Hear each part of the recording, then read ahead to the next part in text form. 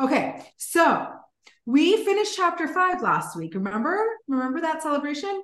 I'm not going to spend a lot of time reviewing because we did a very good review at the end of class, but I will kind of review and continue on and then transition into chapter 6 because it is obviously a direct continuation of what we've been discussing. So one of the questions that arose from our discussions in chapter 5, remember, we're discussing our connection, how we're connected, through what are we connected, what disconnects us, right? Sin disconnects us.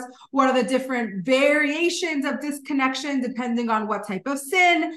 And then we landed on the sins that cause Igeres, which is that immediate separation between the ages of 50 and 60. And we are pretty well versed in that area. But one of the questions that we keep discussing is, how does a person who transgresses a sin punishable by Igeres, how do they continue to live, right?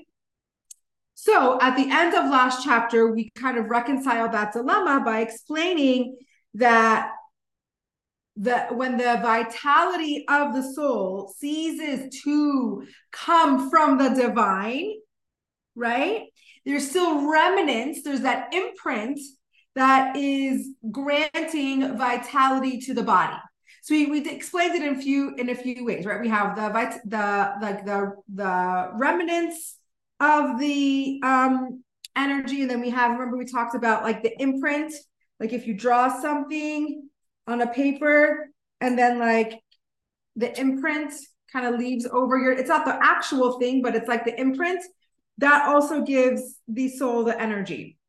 Now that only fuels the rest of the person's life until the maximum age of 50 and 60, right? So let's say a person transgresses a sin punishable by Igeres at age 40, right? How does he not die right away, right? It's because even though he's cut off directly from the divine soul, that there's leftover energy that keeps him going, but it runs out, right? And that surrounding energy, yes, 10 points for you. That surrounding energy that keeps it going till the ages 50 or 60, okay?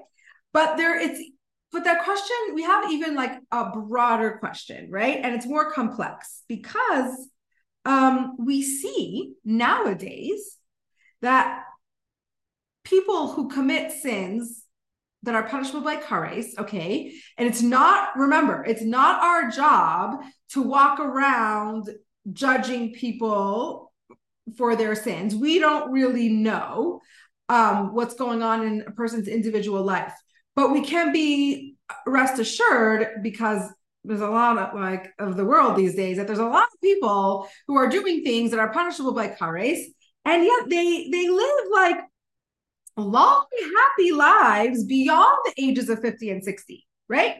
And even in a broader sense, this like applies to the world at large. Like, how is the world subsisting on what isn't surviving on? Like, what is the world actually surviving on? Okay, you have a question, Carrie? No, you're good. Okay, so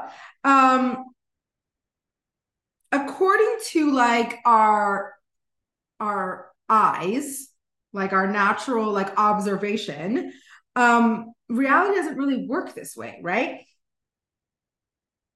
The world is not receiving all its energy only from holiness, right?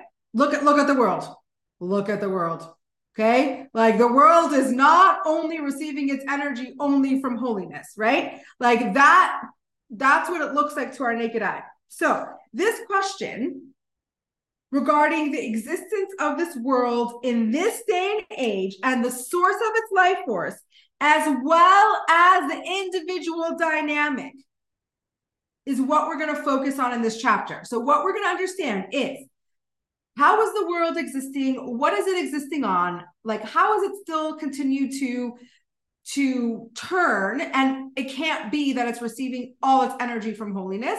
And same too on the individual level. Like, how are we at this point knowing that there are definitely many people who are transgressing these sins that are punishable by curse and just continue to live way past 50 and 60 long happy lives, right? Like, how is that happening, right? Like, and this is what I love about Tanya so much, because I think like the altar could just say like, this is how it works, and just trust me, right? Trust me, this is how it works. And there are things in the Torah that we have to do that about, but the Alter Rebbe always tries to explain as much as is possible for us to understand how it works. Because the more we can understand how it works and not just take your word for it, just have faith, right?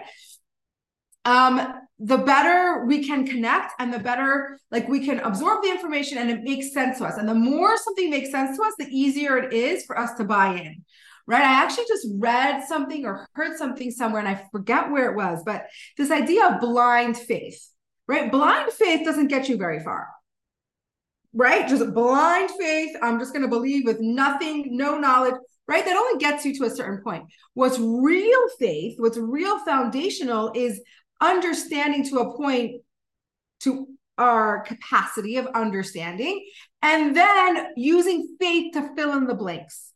Okay, we don't want to have a relationship with God that's only based on faith. That is not sustainable, right? If you have nothing, no foundation, nothing to grasp, no tangible things to grasp on, then that relationship cannot exist solely on faith.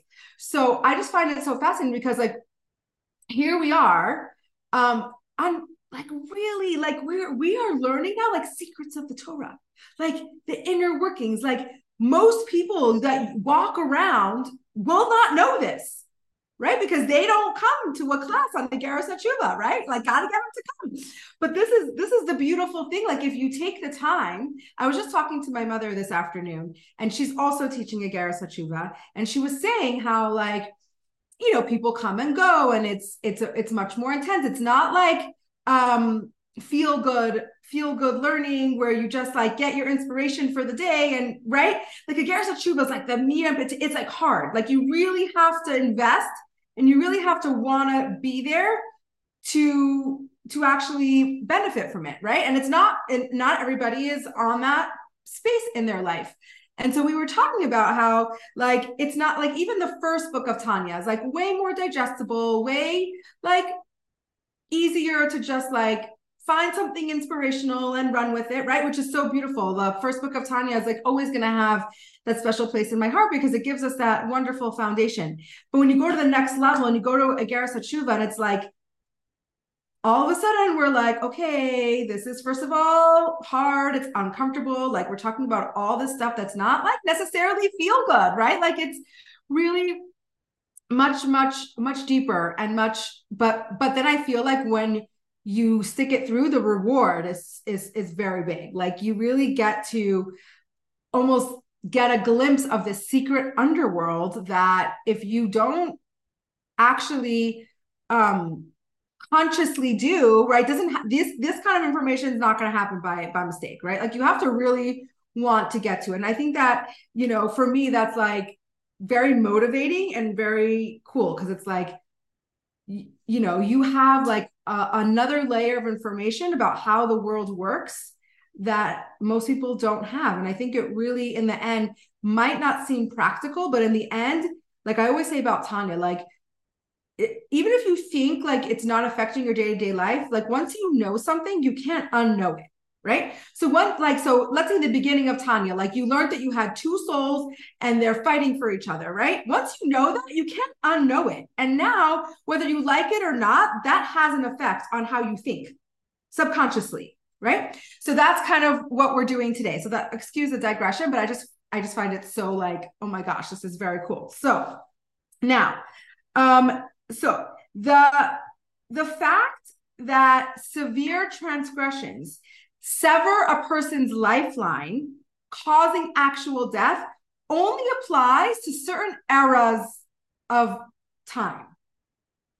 Okay, so when would this apply? Like, when did it actually happen that when somebody transgressed a major sin, that their life vitality was cut off? Like, when did that happen? And this occurs when a Jew receives his vitality entirely from holiness, from the internal aspects of the divine will, right? So the sole source of his life and sustenance is coming from what? We know this, guys, because we've talked a lot about it. Havaya, right? The inner will of God. When our whole body and soul is receiving its life force only from Havaya, only from God, if you transgress one of these major sins that like cut you off, you're dead. Because why? You have no backup generator. There's no backup life force. So if somebody transgresses in that time, then there's nothing holding it together. Why is there no back? Why is there no back? Because that life force is only coming from the innermost will of God. There's no like second energy source, which is like our animal soul, right? There's no secondary energy source. And let me see if I answer your question in a minute, and then ask me if you don't. But this happened at the time of the temple. Okay, at the time of the Beis Hamikdash, the entire time that the temple was standing, the divine presence in the physical world was manifested through the temple. So the temple was the meeting point where all holiness was channeled from God, and the rest of humanity received its life force from there. So I know, right? Crazy. So the time of the temple, do you see the little, can you see the emoji? I love it. The time of the temple, everything was, God was revealed. Okay, he was much more tangible. Like we were able, like the temple was the physical manifestation of God in this world. Give me 1 second. Now, Forget. It's very, I want you to think about oh my goodness, I am so sorry. Decline. I get FaceTime on my phone, but it's coming up on my computer. What was I going to say now? It's if on the flip side, if you're getting all your energy source from holiness, it's going to be much more rare to actually sin on that level, right? So like it's a little bit, right? If you're only getting energy source from the direct will of God, like it's very uncommon that somebody would actually sin on that level. It did happen, but it said like if the Jewish court had to put a person to death one time in 70 years, it was considered a bloody court. So just imagine, it means that people really weren't transgressing on that level until like, I guess it accumulated enough that the temple was destroyed. So did you have a question? Or you're going to wait? What happened to the Ein Sof?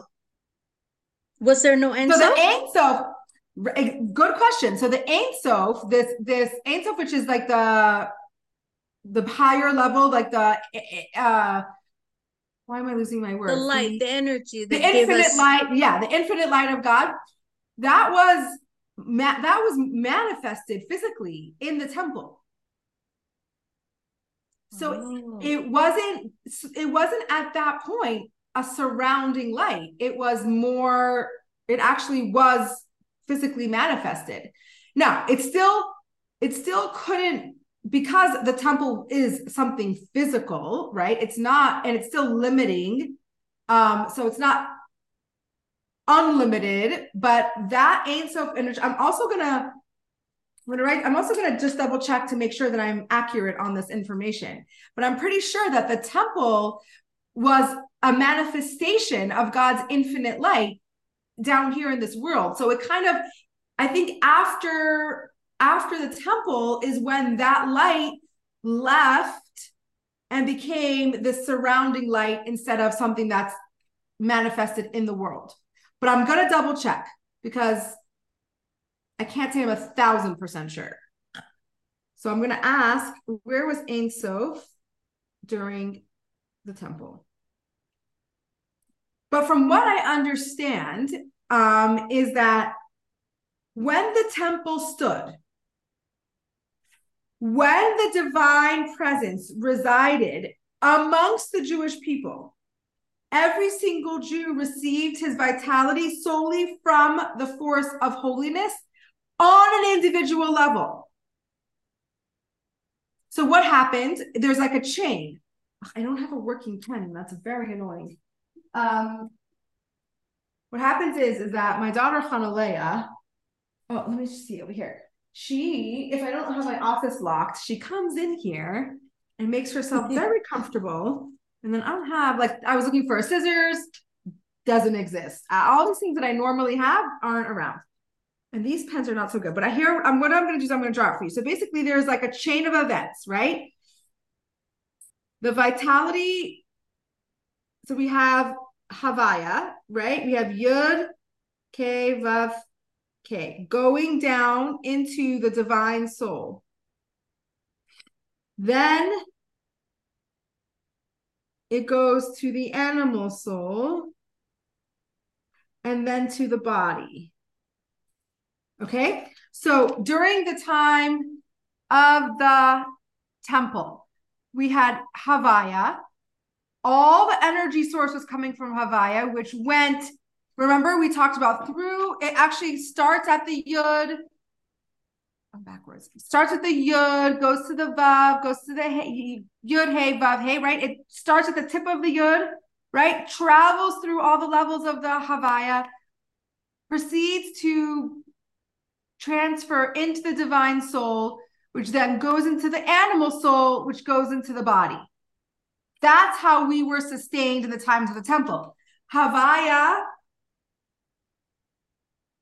godly soul, then the godly soul energized the animal soul, and then the animal soul energized the body.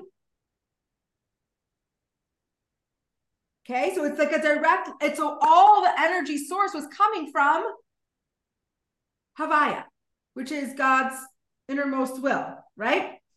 And so when we lost the temple, when the temple was destroyed, it was more than just like a physical destruction of a building, right?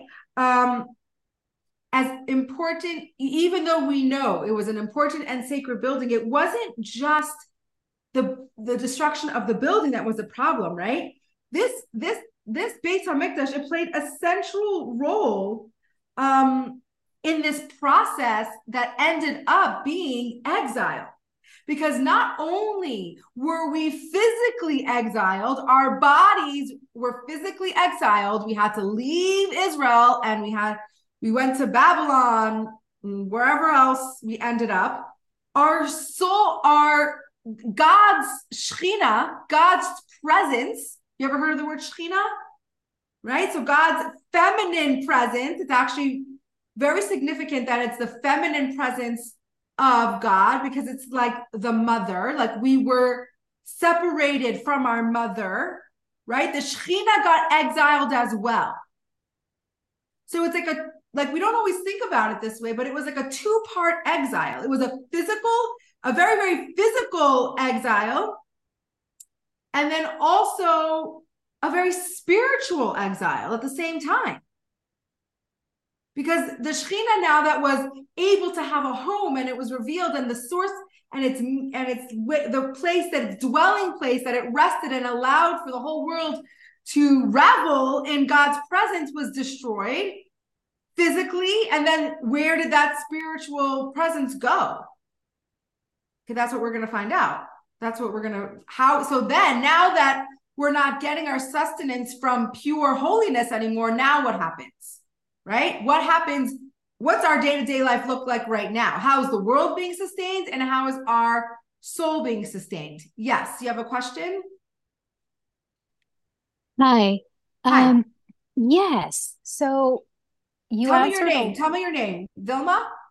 yes, I'm Okay, hi. Vilma. Okay, I just wanted to make sure that sometimes I don't know, like the name isn't matching the person. I just want to make sure like that's your name. Oh, So the temple that was destroyed, is any remnant a part of the Western Wall? Like, no. So it's very no. interesting. The Western Okay. Wall is like the most, it's like the gate, it was like the wall, the gate that led you into another, right? It's like, I think there's like five, I don't know, there's a lot of entryways to get into the temple. The Western Wall for right now is the holiest place for us because that's the Temple Mount where the mosque is, right? That's where the temple was. Yeah, but it seems to me the question that I pose is Yeah, that if all this spiritual energy existed, that's the only remnant that survived. There's people who've had experiences and feel things, and the air is rarefied in Israel to the point that it's more spiritually accumulated there, for sure. like God's 100%. presence. But there's this lady, and there's people who tell me their stories Yeah. who went there recently, and Yeah. she did not like touching the wall because she saw so much pain that it scared her.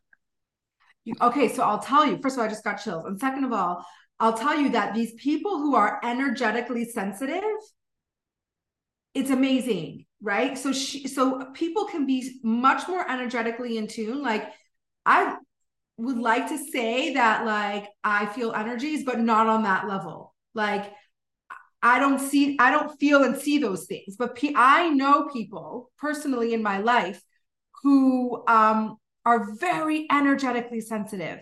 And I 100% believe and agree with that experience that she had. If you are energetically sensitive to a higher plane, I can only imagine what somebody must feel like at the Western Wall, right? Because how much history and pain and godliness is there. If you are a little bit more sensitive or energetically in tune, I can imagine that being a very overwhelming and a very scary almost experience. Um, I'm always fascinated by I have a very off topic, but I think it's just a cool story. A very close family friend that I grew up with, and she is one of those people that just like feel energies, also feel like premonitions. Like she'll be like she'll know, like she'll feel like something's gonna happen. And so my sister Devora got married a year ago. Okay, almost exactly a year ago. By my sister's like hospitality room and breakfast the next morning after the wedding, she comes over to me and she says, you know, Mazel Tov, whatever. She said, by the way, like Bracha, your next sister is she's gonna be married this year. And I was like, okay, great, but like I did not. I'm like, first of all, she's not even ready. Second of all, like none of my siblings got married within 1 year of each other.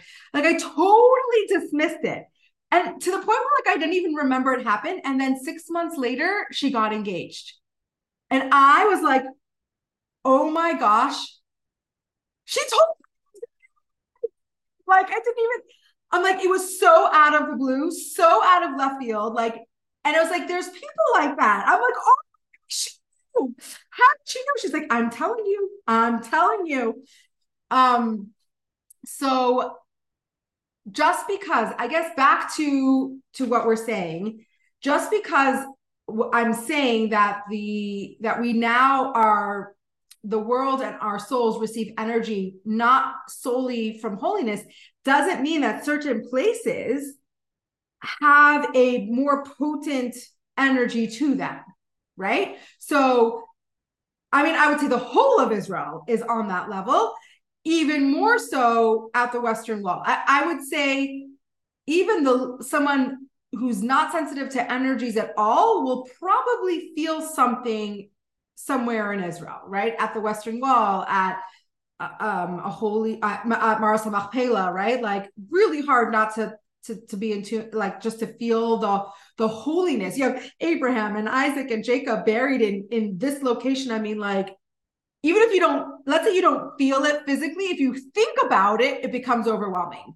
If you think about like the people that are here, like the energy that's here right now, it's unreal, right? So what we're saying is that the soul, of course, the world has to be propelled by God and by holiness, but it's not the only thing that's going on since the temple was destroyed. Does that make sense so far? So yeah, so there's these experiences that I've had, and I've never been to Israel, but I do talk to a lot of people, and I'm like a sensitive person, and Mm-hmm. I don't know what I would feel there, but I've met a lot of Jewish people, and whenever the Shekhinah is spoken about, like I think about the Shabbos, the people Mm-hmm. at the shul, because anytime I've been with people that really are there to pray, like I've felt that peace, and other people have, other people that are not Jewish, can feel the peaceful presence of the Jewish people. So the Shekhinah does rest like on the Jewish people, like in For particular sure. times.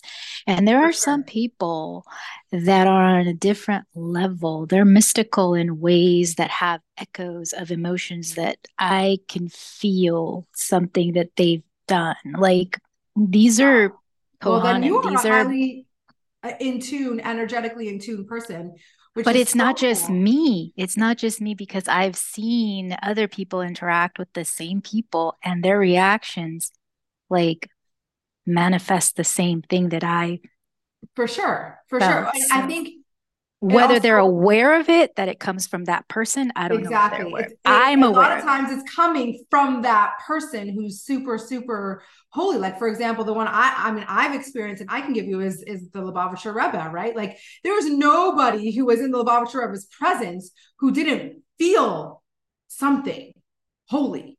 Like, there's no such thing, because it's not about you. It's about the Rebbe, who was like exuding this energy that you couldn't deny, right? Like, I've never heard in my life, and maybe there is, but I personally never heard someone say, I went to dollars for by the Rebbe, or I had a audience with the Rebbe, and say that they didn't feel anything super spiritual and unique and special.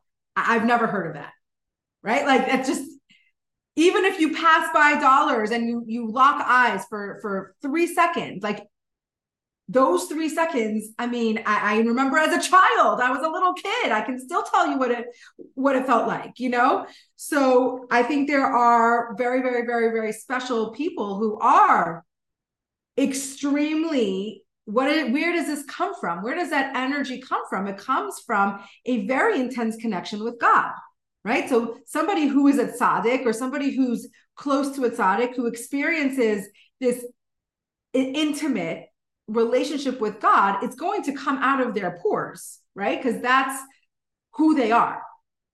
And that absolutely can exist today, right? That can exist today 100%. So I think you're all Sadics, especially if you're getting closer to God, you can have those moments. you can have a tzaddik moment. We are not all tzaddikim. If you've been to Tanya class from the beginning, we know we do not Yeah. have an Yeah. expectation from ourselves.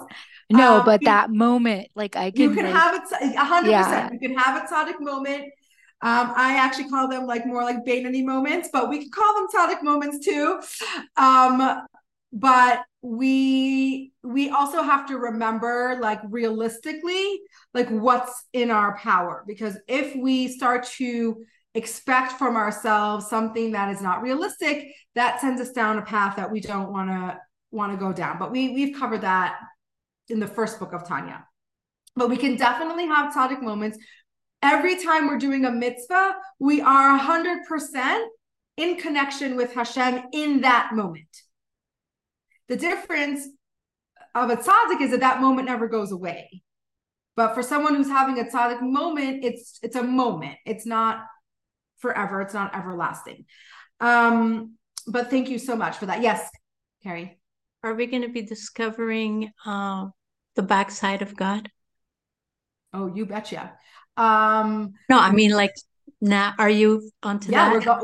we're headed there. We're heading on that train. I had that feeling. You had the feeling, right? Because if we're not getting our energy solely from holiness, what's happening? What happened to that energy that used to be manifest in this world, that used to be the thing that solely sustained us? What did that transform to? So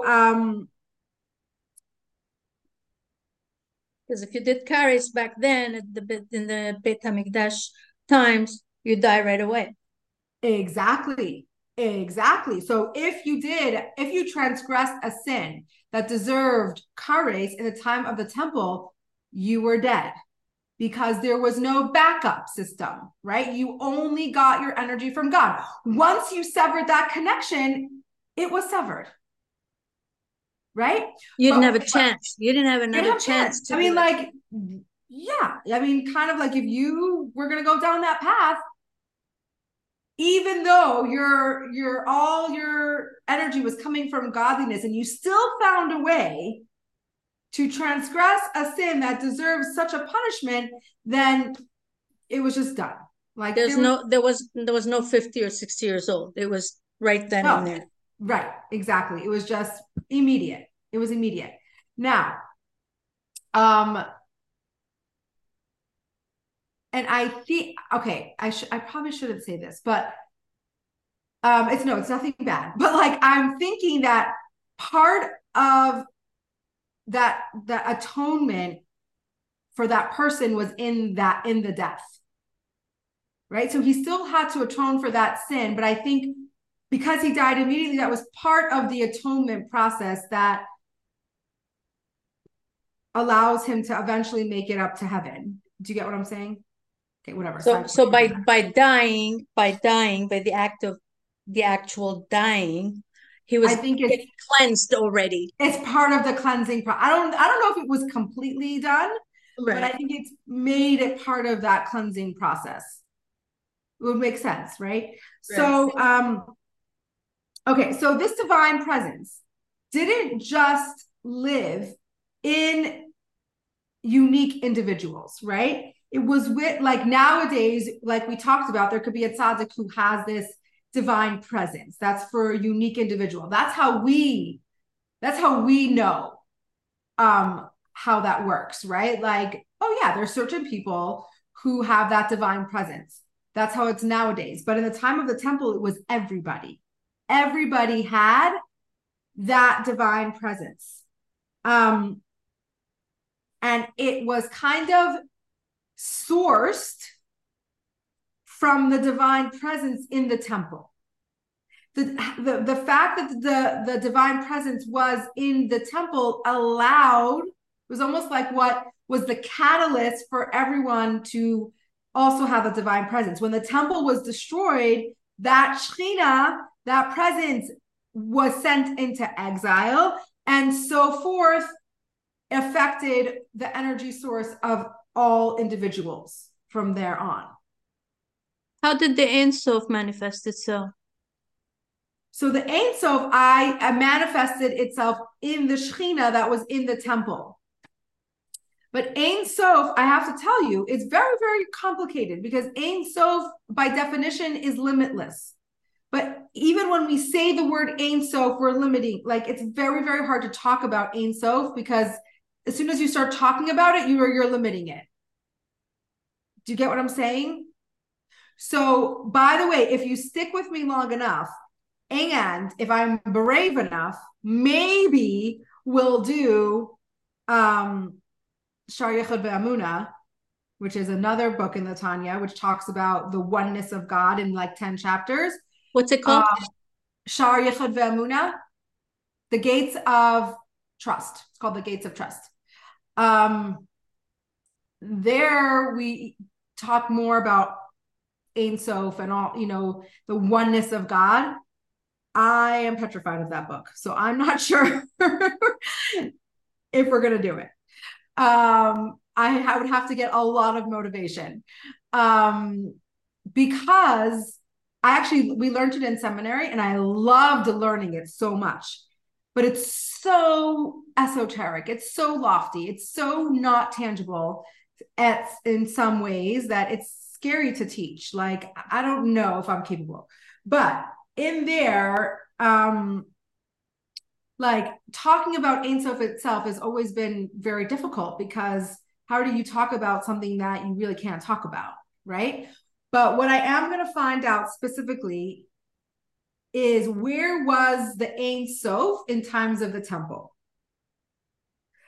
Question, meaning is, was there such a thing as a makif energy in the times of the temple, right? Or was it just God was comfortable enough to be here and there was no like hovering, right? Because now we have that hovering energy, which I think is, in my understanding, I think is where that energy that used to be down here was exiled to now not being allowed into the world. But was there another level of surrounding energy that existed in the times of the Beis HaMikdash? That I don't know. It's a very, very, very, very good question. Okay, so I'm gonna find out. But it doesn't, like, we can still doesn't, like, this, whatever we're saying still makes sense. What we're saying is that there was the divine presence that lived in the temple, that lived and concentrated in the Holy of Holies, right? Because there was a source for that energy in the world that allowed for us humans to be sourced with that energy. And so when transgression occurred, especially transgression that required kares, it severed the person's connection permanently, because the soul energy was godly, and so there was nothing really left over to keep that soul going like there is nowadays. Are you talking about the animal soul? Yeah, yes, animals. Because remember with my little chart, the animal soul was getting its energy from the godly soul. Right? In times of the temple, it was a direct, this was the cord, right? This was the cord. It went from Havaya, the energy went through the godly soul to the animal soul, then through the animal soul to the body. And that is the energy of Havaya. So even the animal soul was being vitalized. Is that a word? Right? Why not? Through the godly soul, which was being energized through Havaya.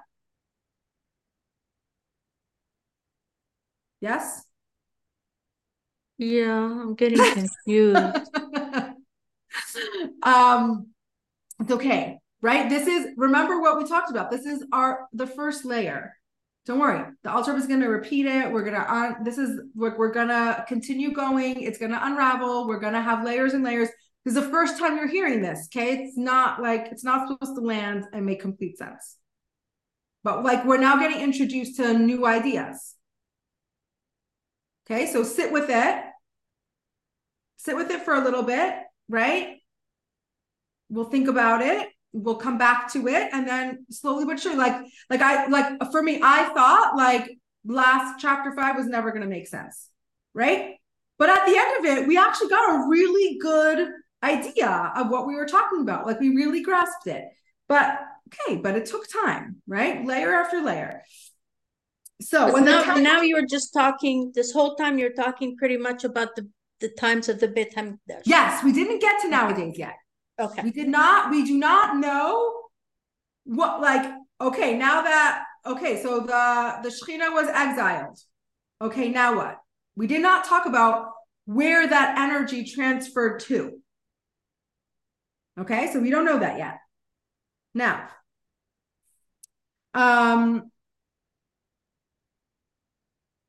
okay, this is interesting. We're actually we're going to talk about Ein Sof for a minute.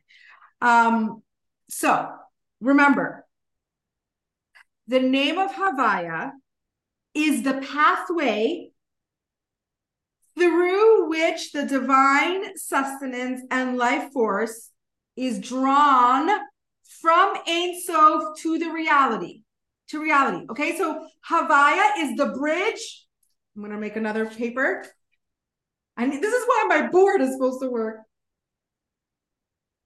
Do you know that I made these are like a whiteboard and I can draw on it, but when I tried it in my Sunday Tanya class, it's too far. You can't really see.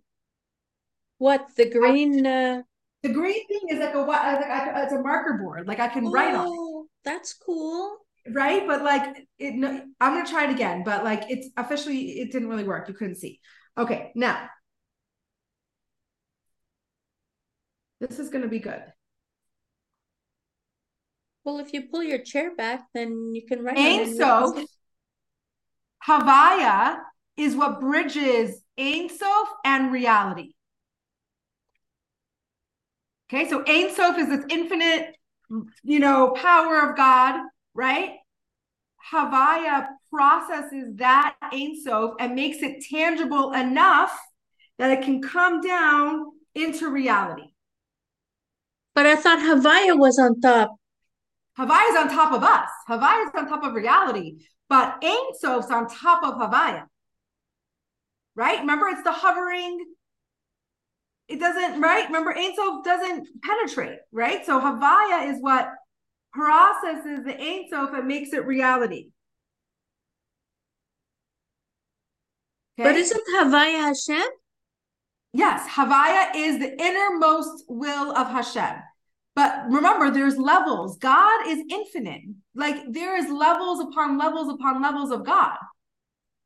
Right? So even below Havaya, there's Elohim. Elohim is also God, but Elohim is a lower level of God than Havaya. Okay. Right? So Ein Sof is that name of God where we're like, we don't know what else to say. So we call it Ein Sof literally means no end. So is it another name for God? No, it's not. Yes and no. You don't really use it as a name of God. You use it when you want to talk about God in his limitless, infinite form. The highest form. The highest form that we can talk about. I don't know, it's so confusing, but like when we want to say that God is unlimited without end, we say Ein Sof. Okay.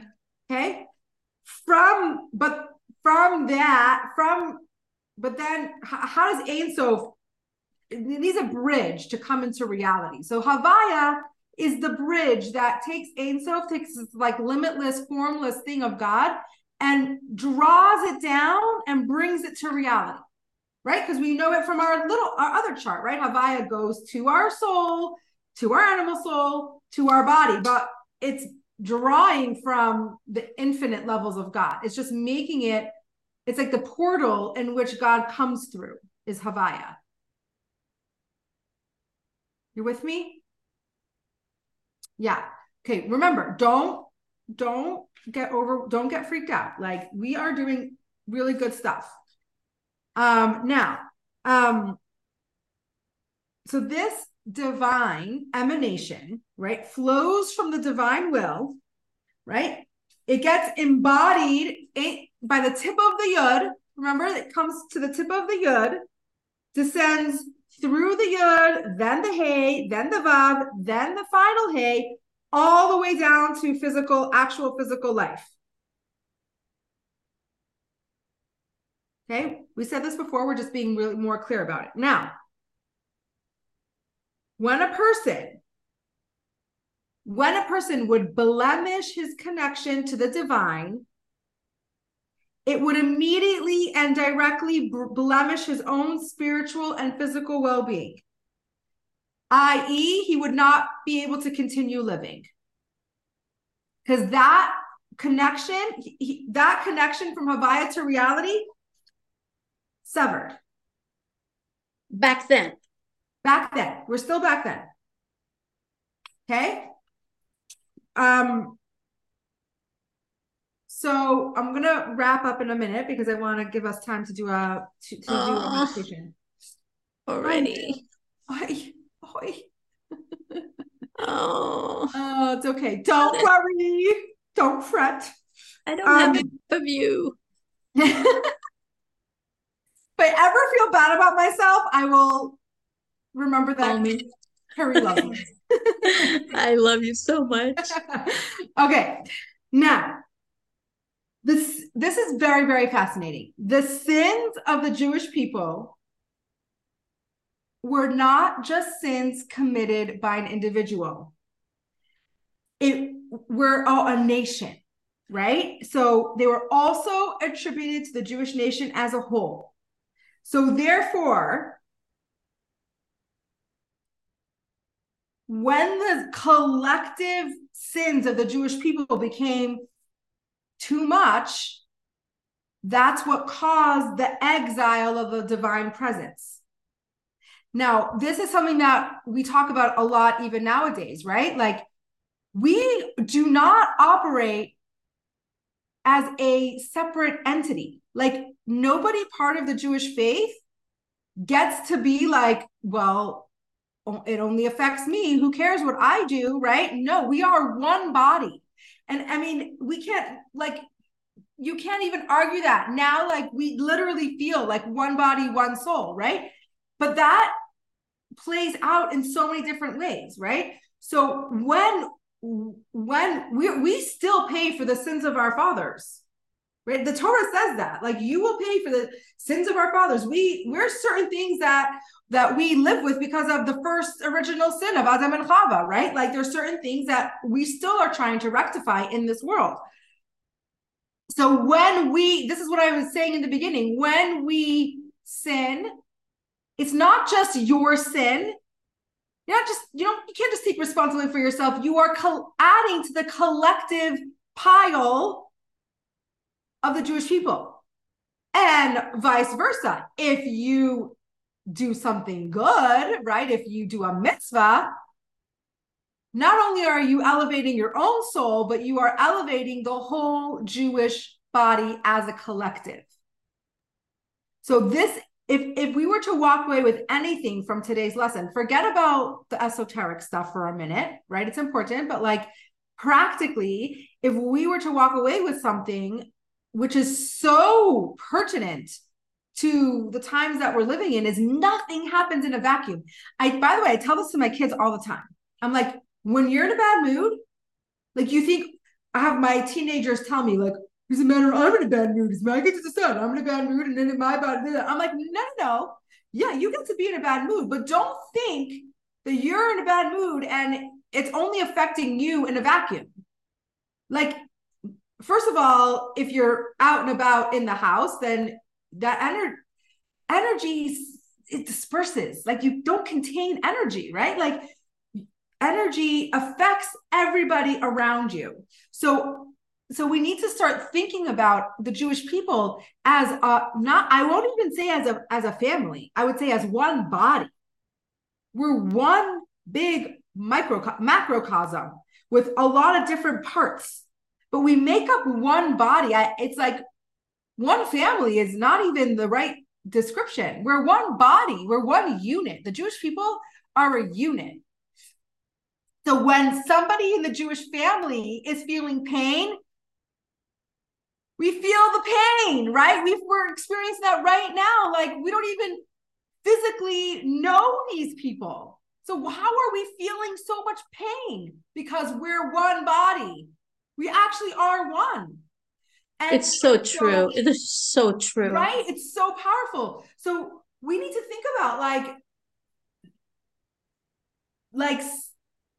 not, I'm trying to think of how to say this, but like, if we think that our actions are our actions alone, it's a selfish way of thinking. It's not that. It's not reality.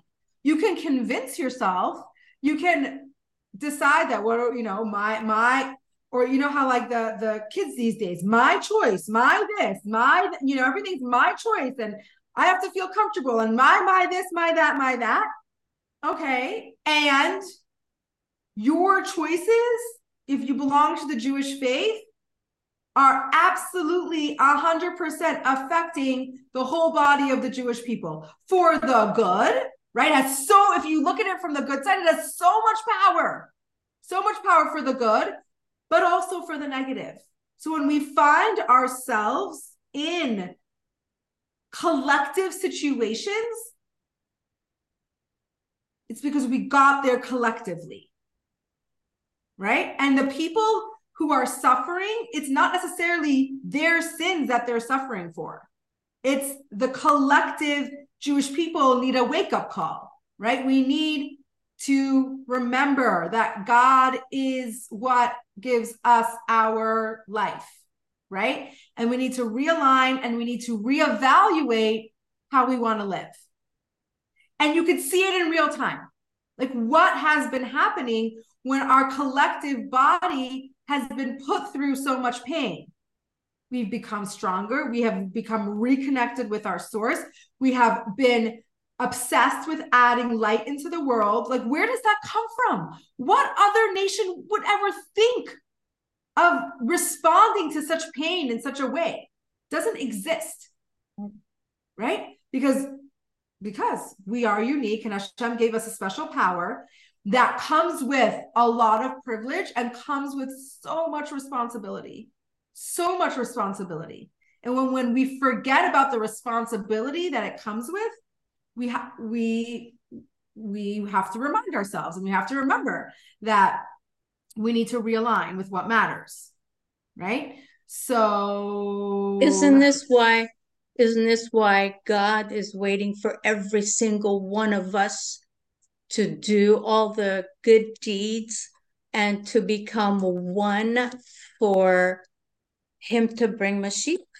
Yeah. So yeah, I mean, Mashiach is such a complicated thing to talk about because we don't, like, I have a hard time like really understanding and grasping what that actually is going to look like. But we were taught from a young age, right? Like every mitzvah that you do brings us one step closer to Mashiach. Literally, it's not a hoax.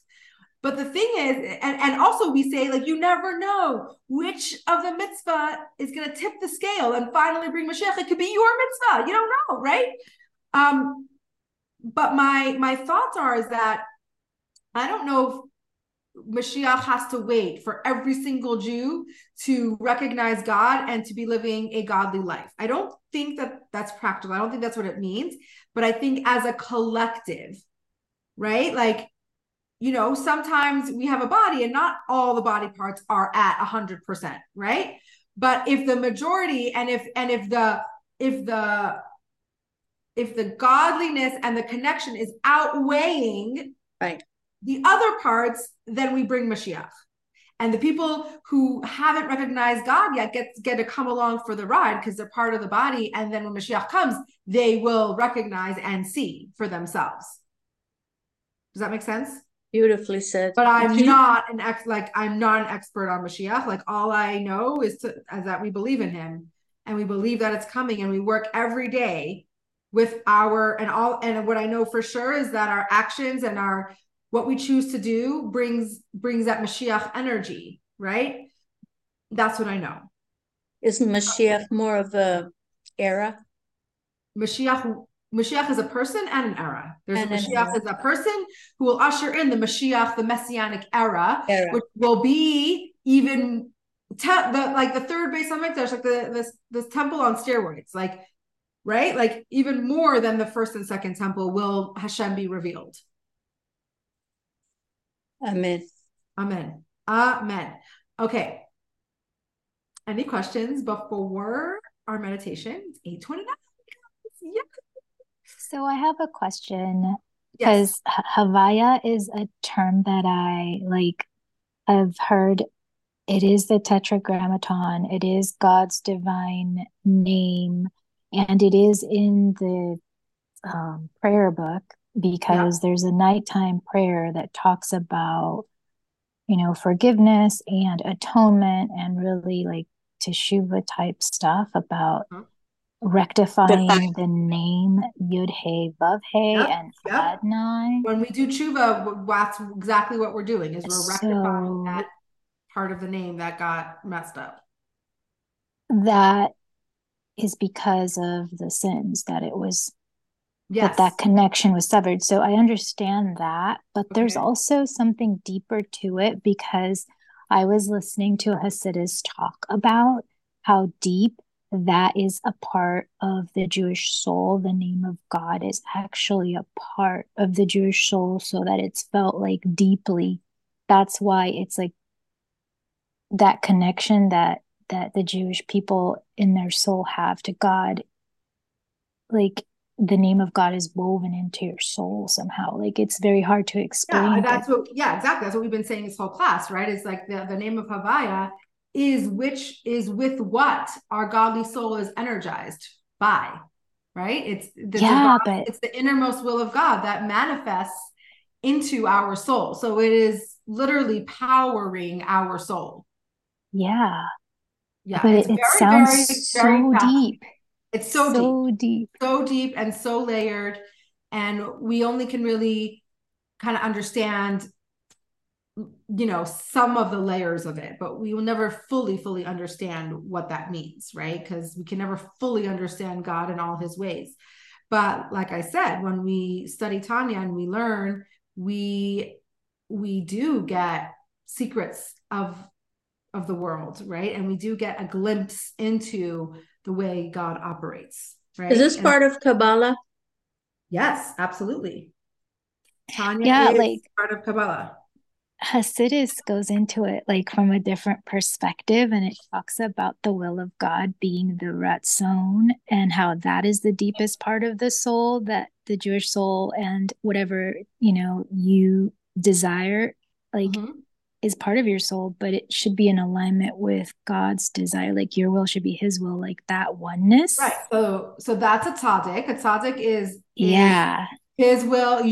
That person's will is completely aligned with God's will. Our journey is we have opposing wills. God created us with two opposing souls in our body that oppose each other. And our job is to hopefully, through impulse control, and at the end, choose God's will, right?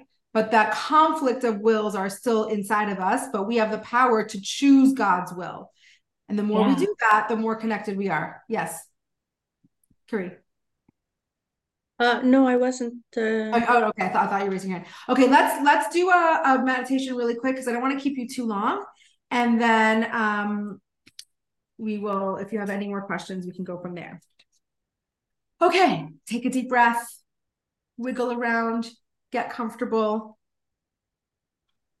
Good. Your inhale, you can inhale with your eyes still open.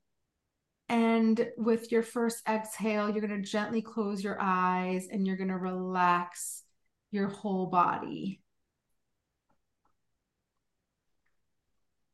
And I'm going to just remind you, as we inhale and exhale, some thoughts to keep in mind during the breath work to hopefully enhance your experience.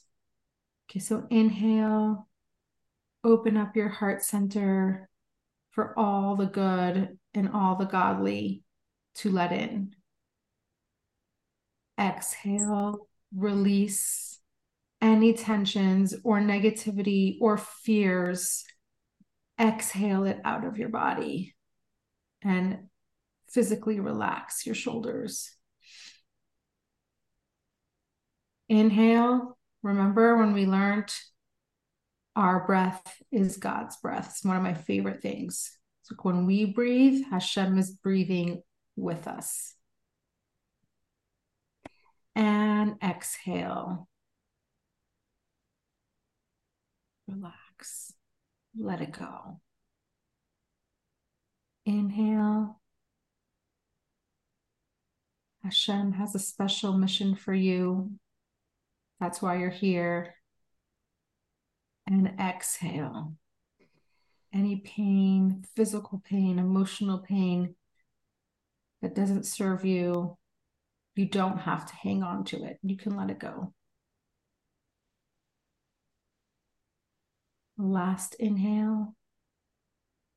If you don't open yourself up, you're not there to receive.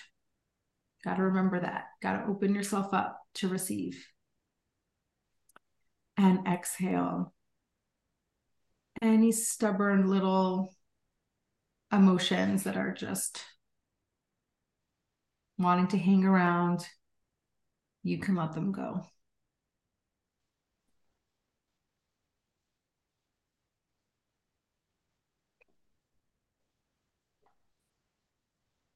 Let your breath return to its natural rhythm. Just let it go. As we think about some thoughts that we want to take home with us. Okay, so first of all, in the times of the Beis Hamikdash, the times of the temple, the world and us humans, Jewish humans, were powered solely by the divine.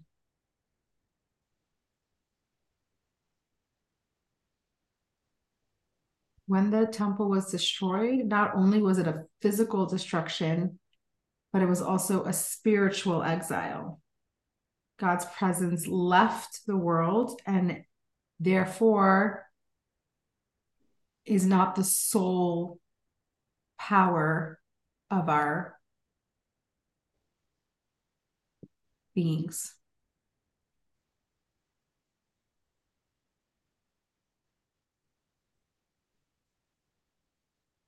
The Jewish people are a collective body. Okay, so everything that we do does not happen in a vacuum. We are energetically intertwined and connected. I just want you to think about the power of that, the beauty of that. And also the fact that like no Jew can ever be really alone.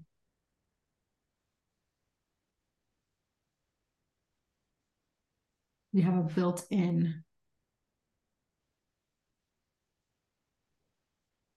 connection, support, love.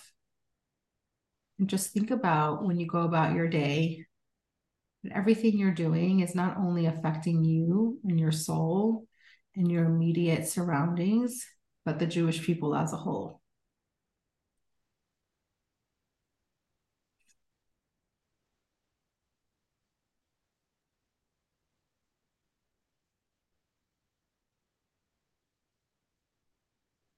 Bring your attention back to your breath. We'll do one more nice big inhale.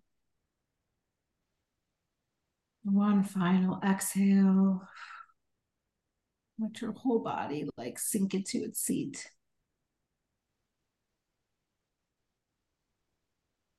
And when you're ready, you can gently open your eyes.